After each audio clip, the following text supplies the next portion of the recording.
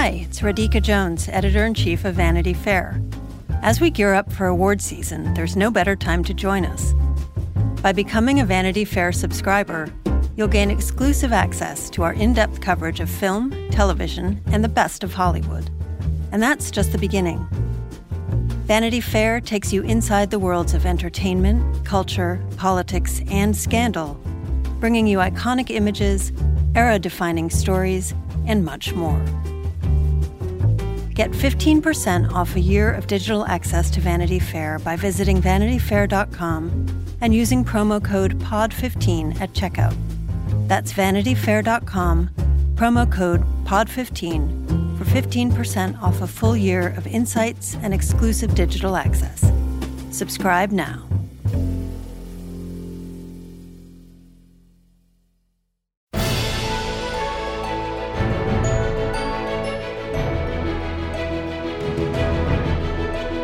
Hello, and welcome to Little Gold Men, the podcast that reminds you incessantly that award season is a year-round affair, and not just something that happens from September to February, although it's almost September, and so it really is starting to heat up. I'm Mike Hogan, Digital Director of Vanity Fair. I'm here with Richard Lawson, our film critic. Hello. And a special host today, Hollywood editor Hillary Busis. Hi, thank you for making me feel special. Right? Yes. You are very special. We feel special that you're here. We have a really exciting show lined up for you today. We're going to talk about a movie that Richard actually liked. I know. It's a rare weeks. feat. It's been months maybe since that happened. We're going to talk about another movie that Richard liked. Yeah. Did you like it? So the first one is Pete's Dragon. Yeah. The second one is Elle, the Paul Verhoeven film. Kind of a strange double feature. Yes. Yeah. One for Don't kids, try one this at very home. much not for kids. Mm-hmm. And then we're going to go dig into the New York Film Festival lineup and other fall release stuff that is really starting to whet our appetites for a real award season. Hollywood is going to start actually releasing good movies. That's the promise of this time of year. And then we will relitigate the 1982, I believe, Best Picture race when Chariots of Fire beat out a group of films that included On Golden Pond and Raiders of the Lost Ark. Yeah, it was a crazy year. That's it. I've just laid down all of our cards right onto the table. Yeah. So let's talk about Pete's Dragon. Not directed by the David Lowery who founded Camper Van Beethoven and Cracker. I don't know if anyone, I might just be aging myself. Do you guys even know what I'm talking about? That's all went the over my other head. David Lowery. Like Cracker's the guy who invented crackers? There was a band called Cracker in the 90s. And remember Camper Van Beethoven? Sam knows what I'm talking about. I know Sam's Uncle like, Cracker. Not really. Okay. Guys, this was the early alternative rock stuff. Anyway, you probably would recognize one of their songs.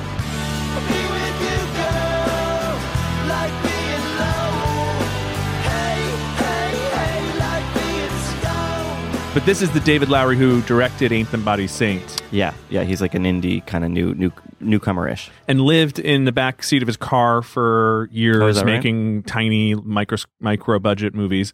And now Disney was like, here's 8 figures.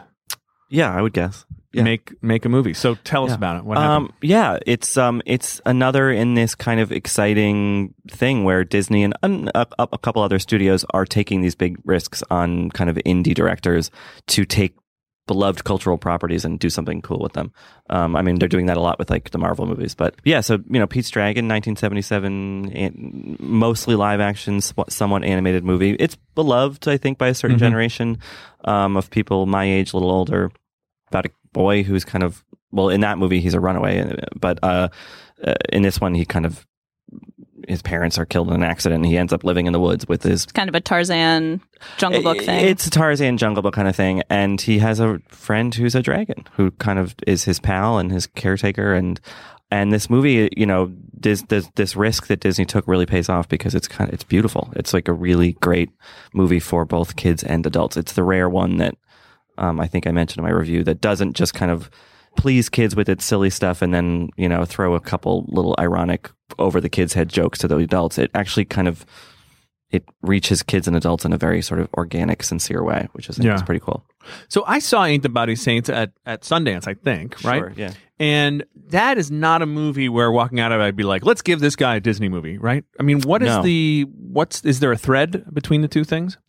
I honestly don't know. I mean, my guess would be that just for people if they haven't seen it, Ain't the Body Saints, really dark sort of Western crime romance kind of a crime thing. Romance, like Rooney Mara, right? Rooney Mara and Casey Affleck, right? Yeah. And brilliant, but anyway, so this is a totally different tone. This is a different mood. Yeah, this is. I'm sure that I think that David Lowery is the right age to have liked the 1977 version, and I'm sure when this project was kind of brought up, he was like, "Oh, I have a pitch for that," and then sold it, and it really works. I mean, it's and I think that in a summer that has been awful for movies by my estimation, especially sequels and reboots. Yeah, no, exactly. And compared to Ghostbusters, which I'm not a fan of, other people are more of a fan of that movie than I am, but this is just so refreshing because it takes a kind of a cultural property that and doesn't revive it cynically. It doesn't try to just hit the same beats. It does something really new and exciting. So I'm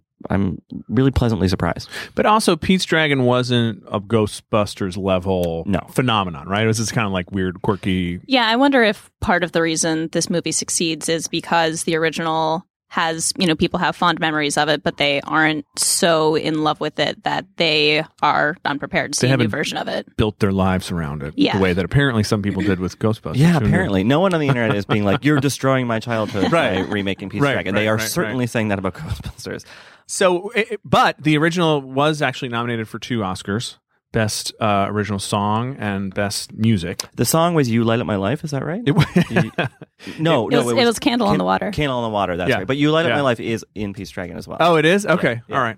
That I didn't even realize. Yeah, I think I'm pretty sure that's right. I think "You Light Up My Life" won the Oscar, and "Candle on the Water" was also nominated. Oh, is that what it is? Yeah. Oh, okay. So I was just reading up on Pete's Dragon. Oh, yeah. Well played. Yeah, Shelley Winters sings a song. It's good to have someone new. They actually do some homework before they come in here. All right. So any Oscar possibilities here from the new one? I think that it's it's a sort of small August release. I think it would probably be a tough sell. The special effects are really subtly done. Like the dragon is CGI but unlike the original, he's visible for most of the time. And it's really, really well done. And I think that bringing a small indie director into this big kind of thing, I think he understands not making the special effects really intrusive. They're just kind of organic to the movie. So I think that could be one.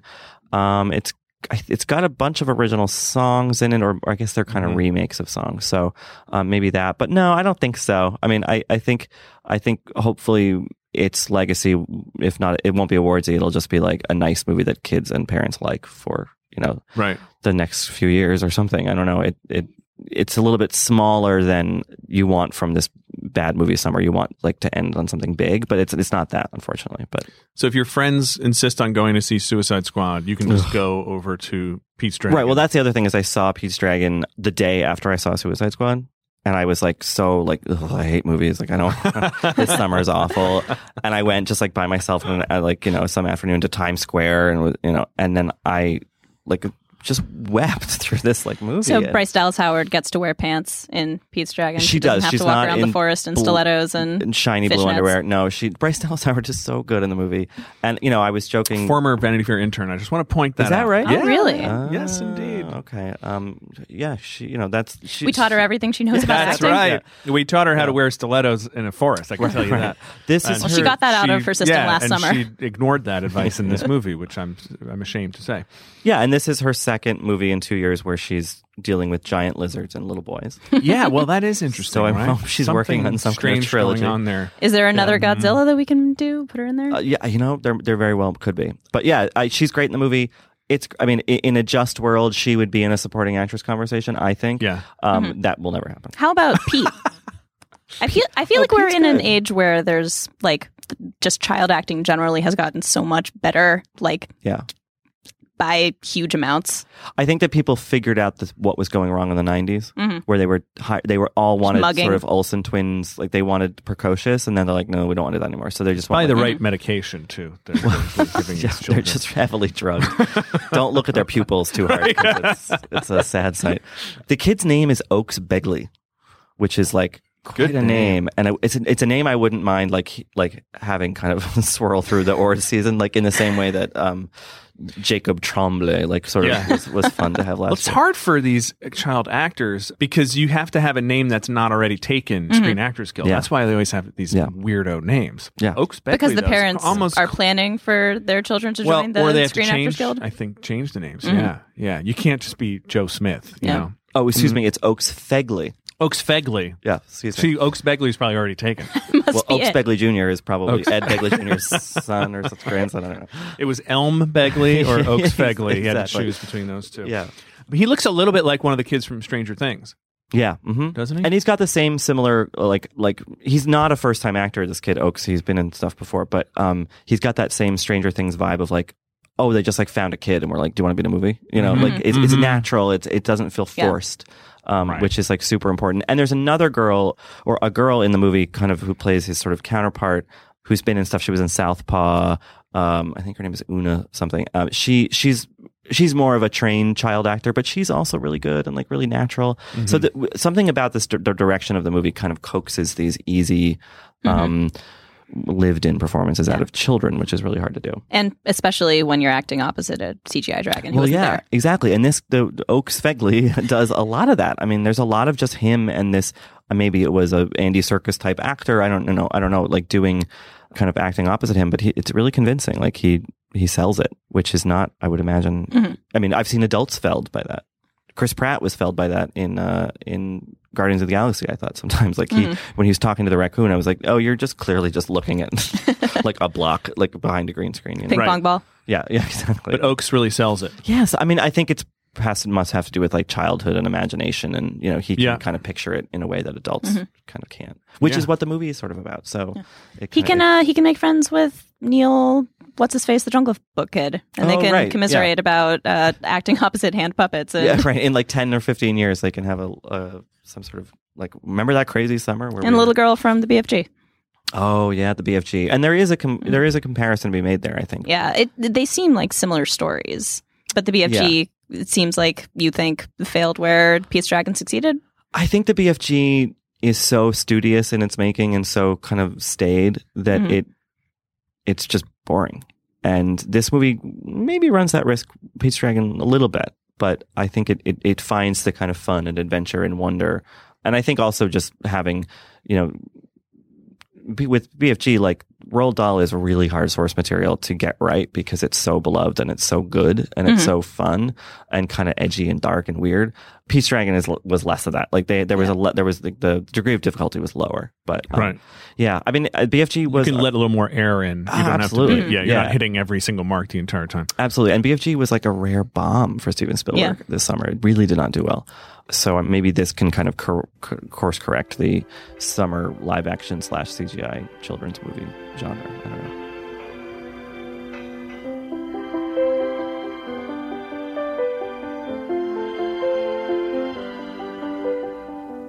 I'll be your candle on the water. My love for you will always burn. I know you're lost and drifting, but the clouds are lifting. Don't give up, you have somewhere to turn. I'll be your candle on the water till every wave is warm and bright. My soul is there beside you. Let this candle guide you. Soon you'll see a golden stream of light. A cold and friendless tide has found you. Don't let the stormy darkness pull. Speaking of course correcting, Yeah. how does Paul Verhoeven get from Starship Troopers to Elle, a kind of Oscar-y Well, I French think Showgirls was movie? in between those two. Showgirls was 95, Starship Troopers was 2000, was 97. I just really? happened to have this I'm open sorry. here. So more than one of us did our homework, turns out. I was just testing you. I wanted to make sure exactly. you were prepared. But Paul Verhoeven, the very talented but controversial director of Total Recall and RoboCop and Starship Troopers and Showgirls, is here with this movie that is very much a French art film, although at times it starts to feel almost like a parody of a French art film. But Isabelle Huppert, yeah. Mm-hmm. I mean, this is a hell of a performance, right? This is like an unbelievable performance. I sound like Donald Trump. I mean, it really is a great performance. But this could be a Best Actress nomination. Yeah. So this is a movie that was at Cannes, but I missed it because I had to be home, and it was like the last day of the festival. And I think that when talking about this movie, obviously you want to talk about Isabelle Huppert because she's amazing in it, but also the fact that Paul Verhoeven, before Showgirls, made Basic Instinct and of course. Weird, crazy, sexualized thriller. And this movie is that, but French. Yeah. And because it's French, has that sort of more art housey vibe to it. And, I was reading about the movie, about Elle. It's written by an American guy and was originally supposed to be, so it's based on a French novel, but the script was written in English, was kind of, they were going to take it from Paris to New York. And when Verhoeven got involved, he was like, no, we have to put it back in Paris because no American actress would ever play a role this amoral. So enter Isabelle Huppert. He might be right. Who will do anything. And I know he's totally right. I mean, I was trying to think of an English-speaking actor or native English-speaking actress who could do this. And I was like, the only one I can think of is Nicole Kidman. I think I read an interview too where he mentioned maybe Jennifer Jason Leigh would have been a possibility. That could have been interesting. Oh, that would have been a very different movie. Yeah. Isabelle Huppert has a sort of glamour about her that I don't think Jennifer Jason Leigh has. And that glamour kind of works to good effect and creepy effect in the movie. Yeah, fierce, and very sexual. And she's 63 years old. Yeah, I mean, she's playing about 50. Yeah, she's playing probably mid-50s maybe or something. Yeah, but so quickly, for those at home who have not read up on this or seen it, the setup is this woman in her 50s who runs a video game company and has a very, very fucked up family life. Is violently raped in her home. That's the very first thing that you see. And the way they present it in the kind of write-up of the film is she stalks her rapist, but it's like way more complicated than that and extremely morally and sexually complicated. Yeah, reading up on it and then watching it are two vastly different experiences because there was some stuff about how it's kind of a revenge comedy. There was some stuff about how she's playing like a cat and mouse game with this guy, and I don't think that that's the movie at all. It almost feels like the people marketing the movie were like, we can say this is a revenge fantasy, right? Even though it's what's happening in the movie is much weirder than that. Yeah. And I think that I think beyond anything else, it's a provocation. It's like, it's kind of a movie about rape, but also a movie about movies about rape. It's really sort of questioning structures and how this stuff is presented in other films, in the same way that like a Michael Haneke movie like Funny Games kind of was like, oh, you like horror movies? Well, here's a horror movie. This is kind of asking that same question about revenge fantasies or whatever. Yeah. And it throws you for a loop. But I think that because Isabelle Huppert is so central and so commanding in it, that you kind of trust her and you're like, all right, take me where you're going. I don't know about you guys, but I felt sort of tense and shocked by it, but I never felt like I was out of control. I agree. And what's interesting is they give her backstory is so dark that it kind of justifies everything. Yeah. And lets you say like maybe she would have actually behaved this way. I don't know. I think that's the only backstory that they could have given that character in order for audiences not to say why is she doing the things that she's doing. Yeah. The other thing that's funny about it and a good reason to make it French is that it's a movie about adults. And instead of a movie about kids and dragons and all the rest of it, which America doesn't really do that much of anymore. We do that on TV. Yeah.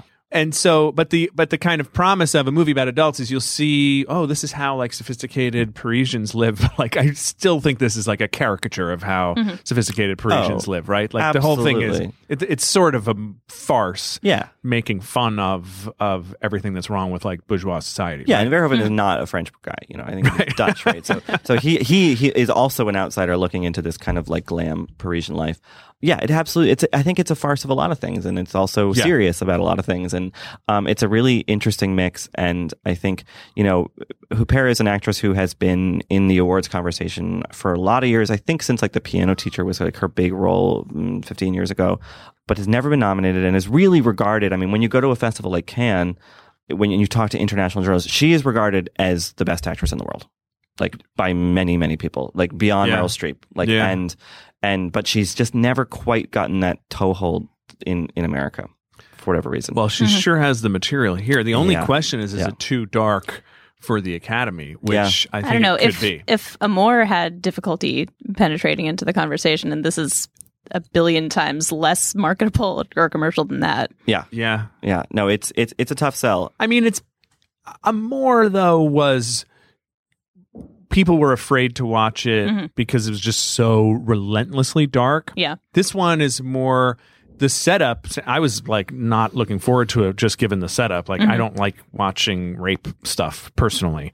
And then it's an unusual position to take. Right. And then, but actually it's very entertaining and sort of mind-blowing. But there is something about the Oscars where they tend to sort of get a little moralistic. Like, we can't really reward that, can we? Right. Like a movie that, I mean, just spoiler alert, like the whole crucial thing here is that you kind of get the feeling she likes it. Yeah.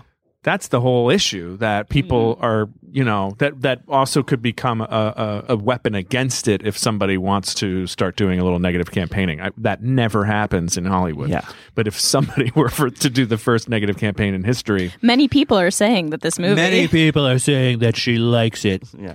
Yeah. Well, I think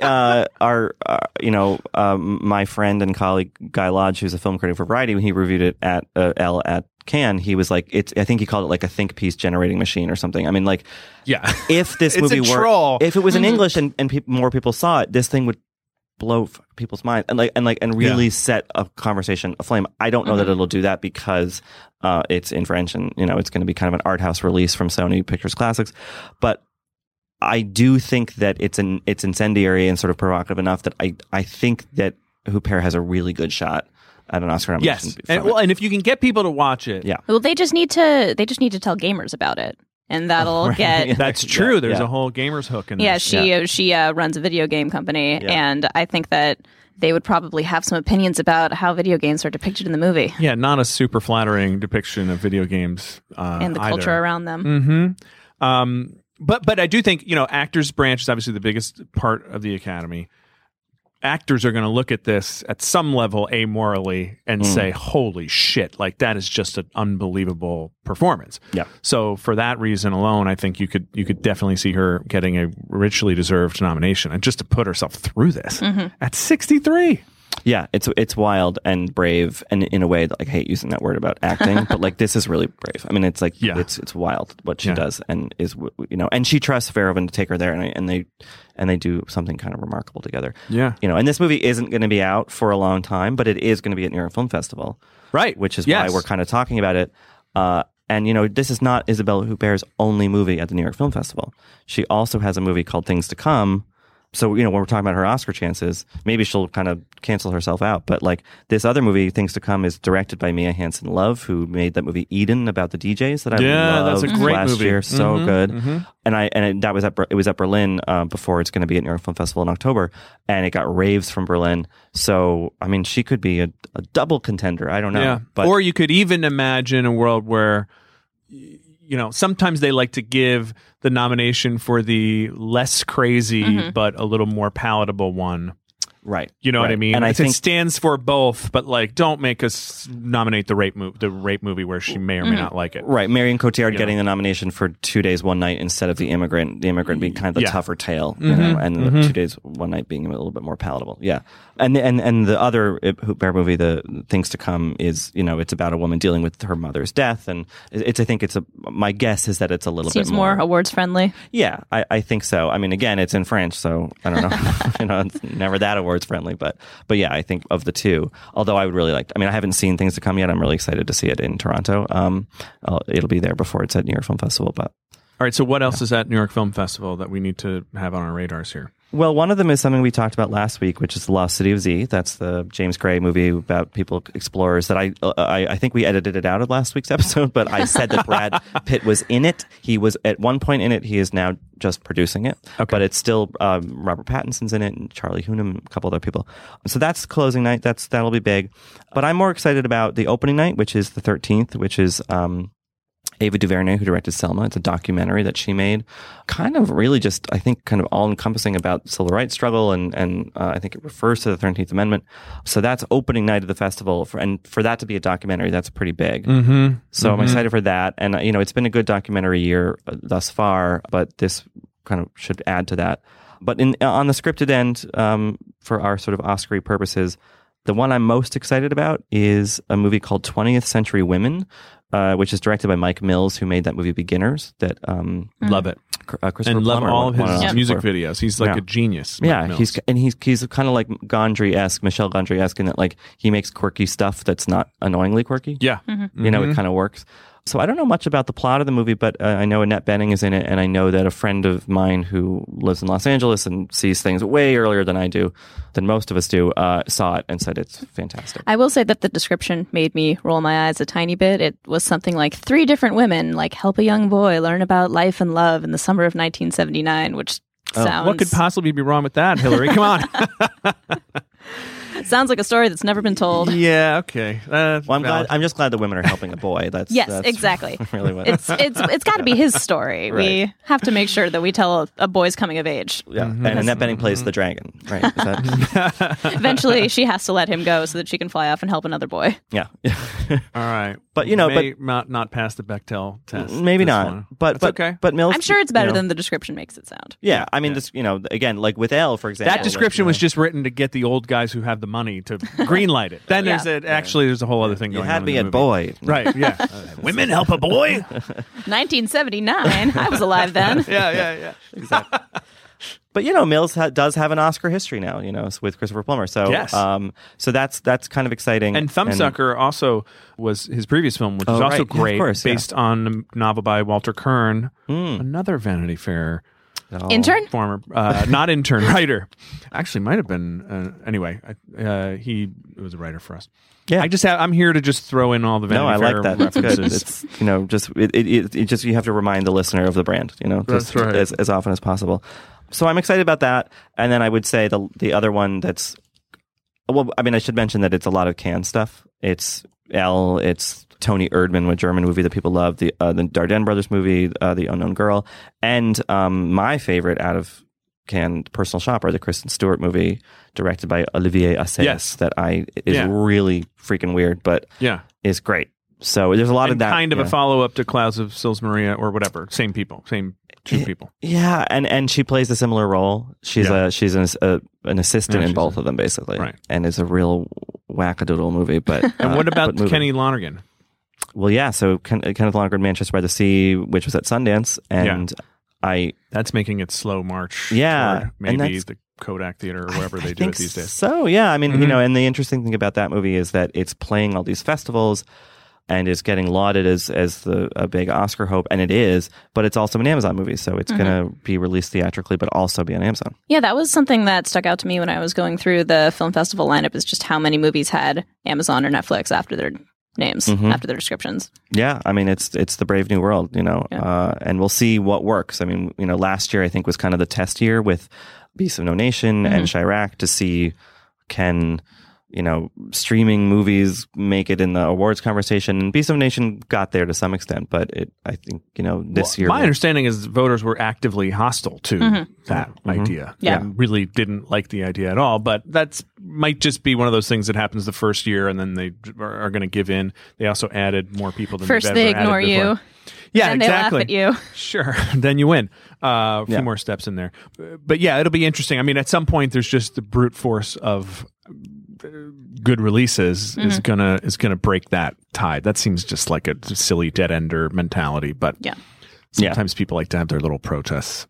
Yeah, sure. And, I think that we can stand athwart history yelling stop as long as we want, but it's going to happen. Well, I also just don't understand why, I actually have no idea what their actual objection could be. I think it's a financial one. Yeah, because you don't buy tickets to see these movies. You buy a subscription to a service or already have a subscription to a service, so they aren't getting, box office out of it.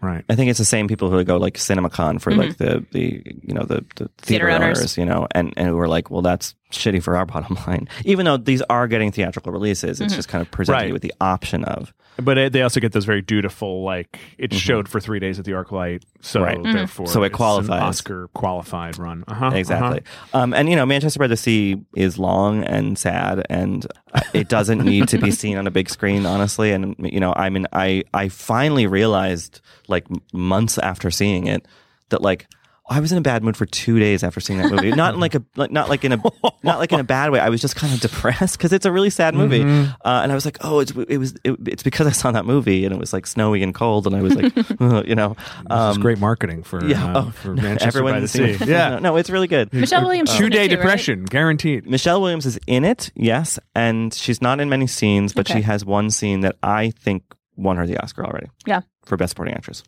Boom. I haven't seen any of the other big fall movies, so who the hell knows? Okay. But if the Oscars were tomorrow, absolutely. It's her network moment. Absolutely. In a walk, she has this one scene toward the end of the movie, and she and Casey Affleck are spouses, and they are confronting some really difficult past in the scene, and it's just, she blows it out of the water.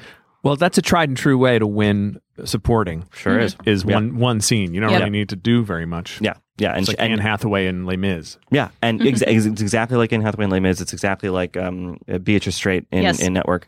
That's all you need, and she's really good in it. And it's a testament to her performance that she's such a small part, but for days afterward in Utah, everyone's like, "Oh, did you see Michelle Williams in that movie?" And even though Casey Affleck, who also will be nominated, I'm pretty sure, is great. She really stands out. Would you ever thought watching Dawson's Creek a million years ago that Michelle Williams would be this serious Oscar-y actress? Yeah. No.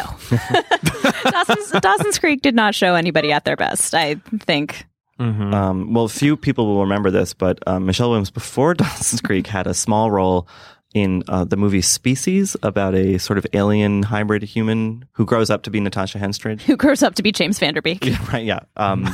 But Michelle Williams was in that as playing the sort of teenage alien. And back when I was still pretending to have crushes on girls, she was in my middle school very public crush was Michelle Williams. Michelle Williams, you're like, guys, I love Michelle Williams. So beautiful. The sensitive boy's choice. Yeah, so I've been rooting for her for 20 years. So you're slightly in the tank for Michelle. I am. What you're saying. We should take the best supporting actress thing with a slight grain of salt. Yeah, well, so we'll see. But I'm just pretending to. Is there anything on this list, on these New York Film Festival, that you guys are particularly excited about? Because, I've seen a bunch of these Cannes things, or does anything jump out at you when you looked at the list? Or something that stood out to me that we haven't mentioned yet is Patterson, the Adam Driver plays a bus driver movie. The Jim Jarmusch. Yeah. Which just seems like the Adam Driveriest thing I can possibly think of. It's a very chicken and egg kind of movie. It's like, what came first here? This role, Adam Driver, what? Yeah, and it's really good. And it's a really good movie. It's a really nice film that was at Cannes. And I am happy to see it on this list. I think it's also maybe going to be at one of the other festivals. Toronto, maybe? I think it might be at Toronto. And it's really interesting because it's getting it seems to be getting the Oscar-y push that it didn't seem like it would in May. But I think that they know that they have something great. So it could be a big year for Adam Driver. A best actor for him, possibly? Yeah, it's a really, it's a small movie and it's a very understated role. but he plays it beautifully. And I think if nothing else, it will put him in that conversation for the next role. Yeah. You know what I mean? So now he's got the big box For office clout. episode 8. Well, exactly. Or 9? Where are we? 8. It'll be 8, yeah. He's got the box office clout because of Star Wars, and now he's got this indie film cred. He had it a little bit before, but like this. And really, the last season of Girls has, I think, finished filming. right So there he's you go. free. So he is a free man. So I think that'll be interesting, and I think that watching that movie play out at the festivals and see how people respond to it will be really interesting. In the same way that it's going to be interesting to see what Birth of a Nation does at Toronto. And I've said, I think on this podcast before, that if that movie plays well at Toronto, I think it has it sewn up. Yeah. Best Picture. So Yeah. that's why these fall festivals are fun, because you both see new things, but also see older stuff that now gets seen by more people. It's having its moment. Yeah. Yeah. The rest of us get to see them. Yeah. I want to see certain women, the Kelly Reichardt. I'm such a yeah. huge fan of hers. Yeah. And speaking of Michelle Williams and speaking of Kristen Stewart. Yeah. So They're both doubling up at this festival. Yeah. I'm excited for that. I think everything that director does is pretty much cool. Yeah. It's an interesting movie, and Kristen Stewart's segment of it's a kind of a triptych of 3 different stories. It's based on a short story author's collection. Kristen Stewart's storyline is really great, and she's really great in it. Yeah. And, What about this Ken Loach thing? I mean, is there any does that have any Oscar potential, or is that just like a made for Cannes type of a deal? So this is the film that won the Palme d'Or, right? Yeah. I, Daniel Blake, and it's it- like a working class social drama, realism, right? Social kind realism of. drama. Yeah. And kind of came out of nowhere in a little bit to win the Palme d'Or at Cannes, but he's won twice before, so it shouldn't have been that much of a surprise. Right. I don't know. There's no one of name in it. Like It doesn't have any Oscar glamour, right? It's No. a very Cannes, No. like we still remember the It's going to be like, you got to see that Third movie Republic. to have seen all the movies of 2016. Like, it's going to be like, okay, have you seen The Loach? I think that's going to be it. Gotta catch them all. Yeah, right, exactly. A very, very staid, depressing. My contribution Pokemon. to this conversation. Thank you. Bring in the Pokemon references. Yeah, I think it's going to be kind of vegetables, but I mean, but that's not to say they're bad. It's bad. It's just, I think It's just vegetables. It's just steamed vegetables. vegetables with no salt. British, they're just the British way. So it Mushy fits. peas, the mushy peas of the Yes. film slate. Right? Exactly. The watery tea and mushy. Okay, sorry, Mr. Roach. Metaphor has gotten away from us. Yeah. And before we leave New York The Film warm Festival, ale. Sorry, I'm done. I'm stopped. The bubble and squeak. Ooh, that's such a gross term. The last movie I wanted to mention, it's a new one that I haven't seen. I know one person who saw it in a long lead screening, was Moonlight, which is not really on many radars yet. It's a movie by a director named Barry Jenkins. It is about a gay black, or a black kid in America who's figuring out that he's gay, which is not a topic that is often covered in films, which I'm really excited about. It has a good cast of Naomi Harris, Mahershala Ali from House of Cards, Janelle Monáe is in it, Andre Holland. So it's a really interesting cast, and a friend of mine who has seen it texted me right after he got out of the screening. He was like, "Moonlight, keep an eye on that one. It's really, really great." So I'm excited about that. And I had actually emailed the publicist about, like, is it going to be at any of the fall festivals? And she was kind of coy. And then the next day it was announced that it was going to be at New York Film Festival, which is a good All sign. right. Yeah. Moonlight. Yeah. They don't Glad there's something new for you to see. Yeah, well, and New York, saw that. New York Film Festival doesn't premiere a lot of movies. So, Yeah. I love New York Film Festival. It's great. It's at Lincoln so Center. cool. It's cool. It's in the fall. It's, you're waiting in line, but it's not too hot. It's a good time. Yep. I'll see you.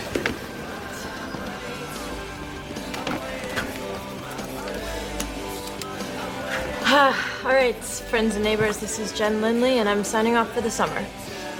But it's been a blast. I've really enjoyed sharing music that I like and having this opportunity to vent. So I guess what I'm trying to say is thank you all for listening, and I'll catch you on the flip side.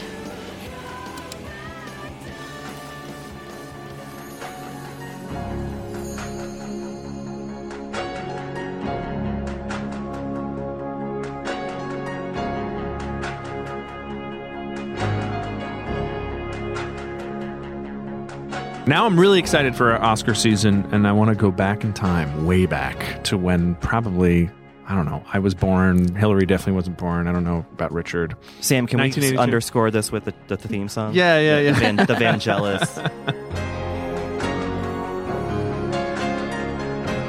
I feel like I got the year wrong here because I'm seeing that Atlantic City was 1980, actually. It was the 81 Oscars. It was the 54th Academy Awards presented on March 29th, 1982. All right, whatever. So it was the year... 82 Oscars, movies of 81. Movies of 81. Yeah. Except for Atlantic City, which apparently came out in 80. But anyway, Chariots of Fire won. And it was a surprise win. Surprise win. And Richard, do you want to take us through this? Take us through this. So my understanding is that it was a surprise win because it was this tiny, it was like a kind of indie film from Britain that about track runners, at the 1924 Olympics, which is why we're talking about it That's today, right. because of the Olympics. And a lot of people thought that Reds was going to win, this big sweeping historical epic from Warren Beatty that got a billion nominations and, is a very good movie. Vanity Fair has done a whole making of Reds and has never done a making of Chariots of Fire. Just There you go. another signifier. And to finish my Vanity Fair flashback good. references of this episode. Yeah, and it's Reds is sort of a VF kind of movie. Yeah. And it was at the time certainly a very Oscar-y movie. And then not that Chariots of Fire was, and it's a sweeping period drama, but like it was kind of the scrappy little thing, and it was a movie about scrappy people, so it kind of the narrative sort of dovetailed well into a win. But I guess the question for us is, do we think it deserved it? Do you want to run down who else was nominated? It was Chariots of Fire, Atlantic City, the Louis Malle film. Yeah, great movie. On Golden Pond, which you'll remember, Jane Fonda and all The the rest of Loons, it. Norman, the Loons. Yeah. Raiders, a little tiny film called Raiders of the Lost Ark that no one Haven't heard of it. remembers at all. Yep. And Reds, the Warren Beatty Yeah. prestige drama. Yeah. About communists in House Un-American Activity, communist world. Before that, Pre. Diane Keaton, great movie. Yeah. I would say Chariots of Fire, really, all anyone remembers is the song. Dun, dun, dun, dun, dun. Yeah. the score. It's a good movie. Mhm. I watched it as a kid because my mom was into it, and and she was my mom. I think it was on when I was a Track kid. It was runners. on like Cinemax Sure. all day, every day. Sure, yeah. It was just that, and then Raiders of the Lost Ark. They just loop back and forth. Right. If I had to kind of retcon it, I mean, I like Atlantic City quite a bit. That's a great with Burt Lancaster and Susan Sarandon. A movie that was sort of put on the TV in front of me by my parents, and I was like, and I usually resisted that, but that one I was like, oh, this is actually really good. But I would give it to Raiders. I mean, Yeah? Oh yeah. Of the five, it's had the most staying power. And I think that it what it's trying to do, it does exactly perfectly. And I think that is enough of a criteria for Mike, I feel Best like you're Picture. disagreeing. I mean, it's a pokey little movie. I mean, if you go back to it, the wheels are a little shaky on that movie. Like, it's a lot of fun, and I think it was almost intentionally done that way because it was supposed to be like one of these old serials, the things that like you'd go back in the old days, the little movies that ran before a movie. Steven Spielberg was trying to recapture that and make a whole feature out of it. I don't know. I mean, I guess maybe there's a snob in me that's just like, there's some shit in that movie that's just like, you can see the rafter, whatever. The strings. You can see Yeah, the you can strings. see the strings. You don't think that the face melting is up to par? Yeah, I mean, it's brilliant and inspired and and incredible. I mean, and Harrison Ford doing his like, is he acting or not? Like, you know what I mean? Did he just get the They script didn't tell 5 he- seconds ago? They didn't tell him he was in a movie. That's the trick. What Harrison Ford does on his off time. Me and I George mean- Lucas went on this crazy adventure. Yeah, I always think of like, you can type these lines, but you can't say them as his sort of acting approach to acting. Yeah. I don't know. I would do it. I think for what it's trying to be, it does it perfectly. It's indelible. It's great. Yeah, I'm Okay. And it's kind of a corrective for not giving it to Star Wars 4 years earlier. Yeah. I think the one that I would want to watch most right now, I mean, I like Raiders anytime, but I think what I'd want to watch most right now is Atlantic City. That's the one where I would be like, yeah, let's get in and let's like, this will be fun. Yeah. Rather than like so heavy. Some of the other ones are just Yeah. Or I don't know. on Golden Pond, which is a Schmelz Fest. Hillary. I was born in 1988, so I feel like I should maybe recuse myself from this No, discussion. you can't. Wrong. I Just mean, go for it. I have to admit that Raiders is the one that I have seen of these five movies. Yeah. So Yeah. maybe that's. Although I feel like I would probably love On Golden Pond. Honestly, It's on Golden Pond. It's good, and it also introduces us. I believe it's the first cinematic capturing of the phrase "suck face" when making out, and so like a teenage boy says it, and then Henry Fonda says it. automatic Oscar. Yeah, he says to Katharine Hepburn, "You want to suck face." at one point in that movie. So All right, I gotta go. I'm surprised they haven't remade On Golden Pond with Jane Fonda in the Katharine Hepburn role. oh, that's kind of That's right? That's in the kinda works. like a yeah. They did a lifetime movie stage that's gonna version happen. with James Earl Jones and I think either Leslie Uggams Right, or Cecily yeah. Tyson Yeah. a couple years ago. Mhm. That actually was pretty well received. But yeah, I think you're right that the cinematic Seems Fonda inevitable. continuation saga Yeah, is yeah, going yeah. to happen. Okay. Well, I'm fine with that happening. I don't know. Atlantic City. I want to watch it tonight. It's been a long time. It's a been good one. few years. It's a good one. What happens in Atlantic City? Oh, it's sort of like a thrillery sort of a thing, and Susan Sarandon plays a young casino worker, and I remember she says she's learning French, and she's like, well, it's the international language of diplomacy, which dates that movie considerably. And Burt Lancaster's what, like a private eye or somebody? Yeah, something like It's that. like a whole kind of Okay. into the night kind of adventure thriller thing. It's good.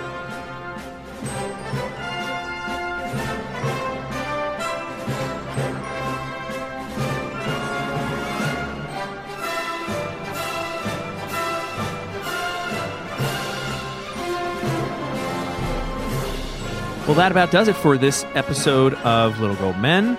Thank you so much for joining us. You can find all of us writing about awards and, in my case, Too Much Donald Trump on VF.com and on Twitter. I'm Mike_Hogan, Richard, Rylaws. and Hillary, Hillabuster with 2 R's Hillabuster, and 2 L's. and 2 L's, yes. And 2 L's. This episode was edited by Tim Einenkel and produced by Sam Dingman. As always, we thank Laura Mayer and Andy Bowers at Panoply. Please go to our iTunes page and follow us and rate us and leave a glowing review and then send an email to everyone you know. Yeah. Demanding that they do the same, because that is how this thing works. And the award for the thing we hope you don't say when you read our description on iTunes goes to Hillary Busis. I will say that the description made me roll my eyes a tiny bit.